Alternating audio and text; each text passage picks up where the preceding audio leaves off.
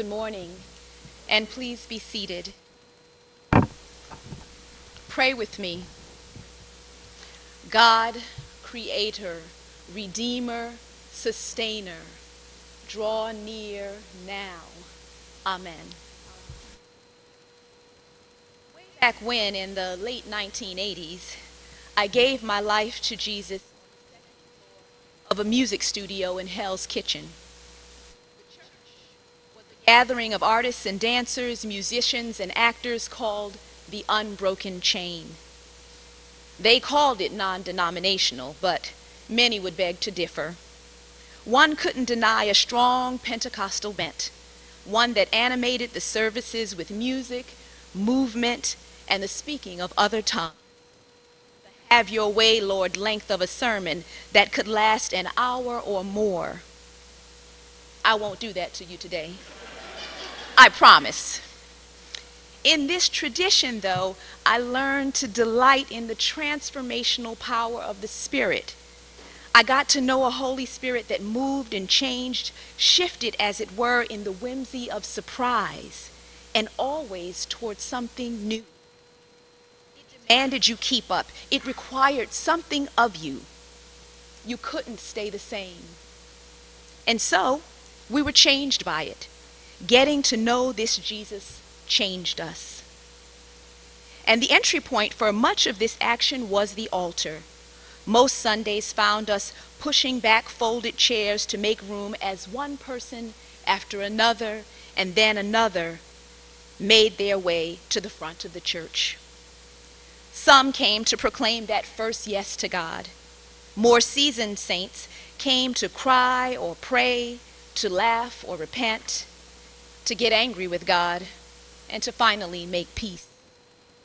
All of it, this transformational journey, is called salvation, and the working out of it is a lifetime endeavor. At the altar is where we learned about this thing called a relationship with God. This wasn't a fixed moment in time, but a constant and growing movement within the believer. There was always a next time, a coming back, a climbing up and out to get to see and know more. I think of that church and all those times I made my way toward the altar when I read about our friend Zacchaeus.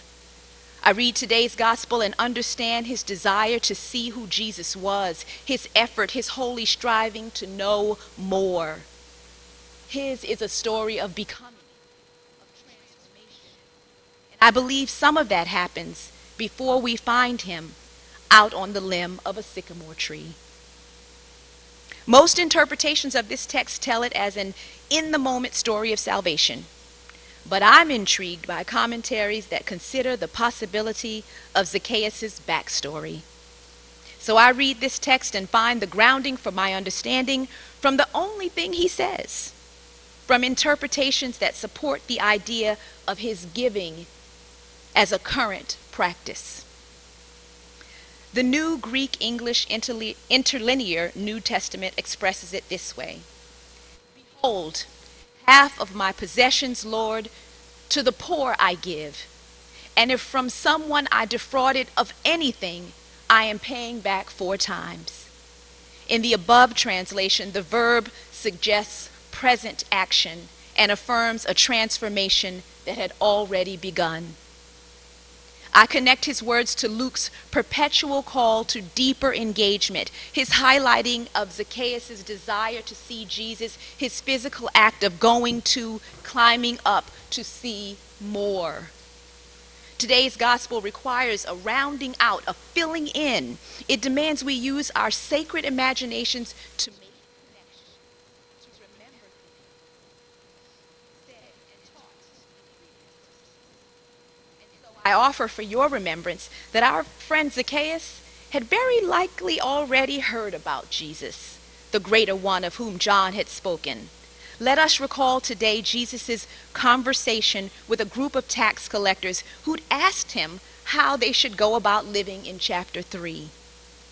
Could it be that Zacchaeus had already begun to shape his life, having chosen to live by this new set of moral principles and teachings on how tax collectors should live? Could he have begun the process of turning away from sin? Some call it extravagant. This everything is different, everything is changing repentance. And it is this all-consuming, transformative experience that I suggest had already begun to find its way in the life of this small man. His journey, his relationship with God had already begun. He'd heard the teaching and had already begun the kind of in real time life application that sparks the fire for further learning. When we meet him in that tree, he wants to know more. Zacchaeus had already said yes. This is good news and a timely word of encouragement for us at St. Peter's. Change, transition. Each sacred word points to the good work of God, a work that is grounded in a miraculous, Holy Spirit-filled shift or movement towards something new. We're called to hold these words carefully as they begin and continue to shape the life of our growing community. Ours is the job of imagining the creative possibility and power that exists in this moment, and to our collective humility as we with God take steps toward it. Like Zacchaeus, we're called to, with a robust but reflective courage, live into this new season of our story. That new story began with yes. If I can weave my offering of words to Christine's example of a guiding narrative and focus centering God's people, presence, purpose, and provision, well, today I'm talking about us, the people of God. Our affirmative response, our communal yes to the movement of Jesus as it works its way in and around us. Sometimes, and perhaps especially when it feels scary. It isn't easy to release an old story for a new one, or to stand up and with a wild and brave heart own a change that is already happening, one that others may not see or that we can't control. But that is exactly what this journey requires. It's what Zacchaeus does when he says, I do give. I am fair. I have changed. Lord, I've come because I want more. Jesus, I want more. Yes, created change in Zacchaeus' life. It changed his giving, his being, and living. Jesus' pronouncement of salvation is affirmation of the continued movement of God. When Jesus says, today, he draws attention to the truth in their midst.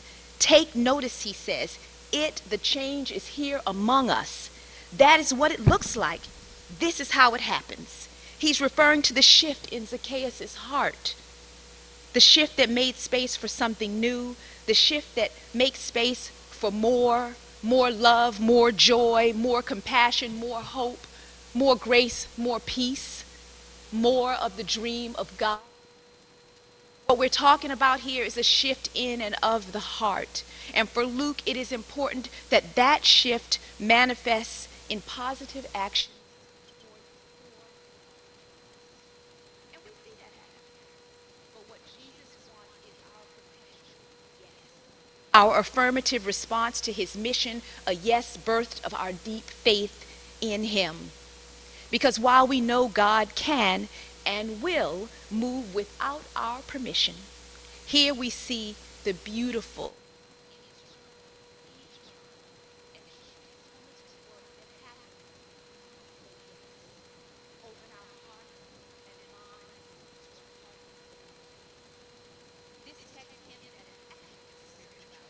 one that demands something from the believer.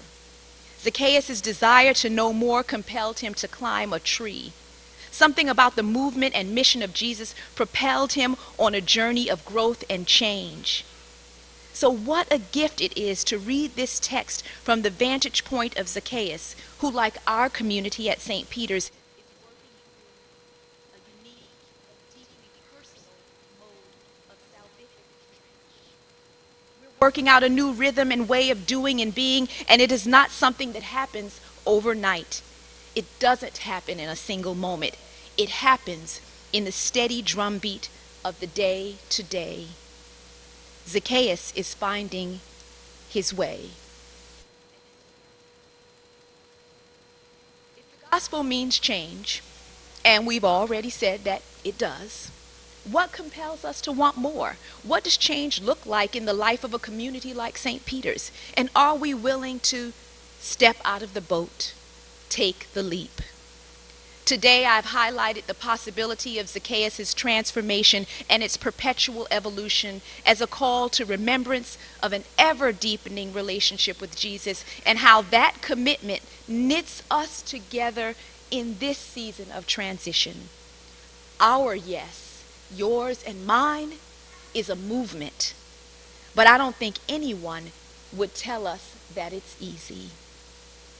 Author and social activist Bell Hooks reminds us that our communities are not fixed or static. Infused with hope, they are always changing and growing, always moving. What we have to do, she says, is believe in our capacity to be transformed. And so, dear sweet, bold, courageous, as the weeks go by, I am ever more excited about the potential that exists for God to do what only God can do with us. But our yes, our little is much when God is in it, yes, means we have every reason to expect good. All those years ago at the altar in Hell's Kitchen, we found our way to and through yes. It was a place of sharing and exchange of remembrance. It was slow, it was hard, it was beautiful, it was loud and quiet, it was broken. And more often than not, a journey of surprise and wonder. The rhythm and ritual of going, of walking forward, of climbing up, of reaching out, or as Christine has reminded us, stepping out, was and is a significant piece of our formation as believers. It's where and how we learn to trust. All those years ago, God held our questions. God walked. God walks with us through change.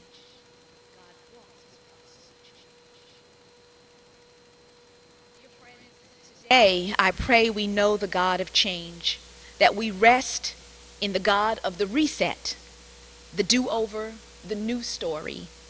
The God who in that change holds us, buoys us with his divine presence and grace. I pray we are carried when we doubt, blessed with vision and purpose when we don't know the way, and courage that surprises us. I pray God meets us in this season of transition. Amen.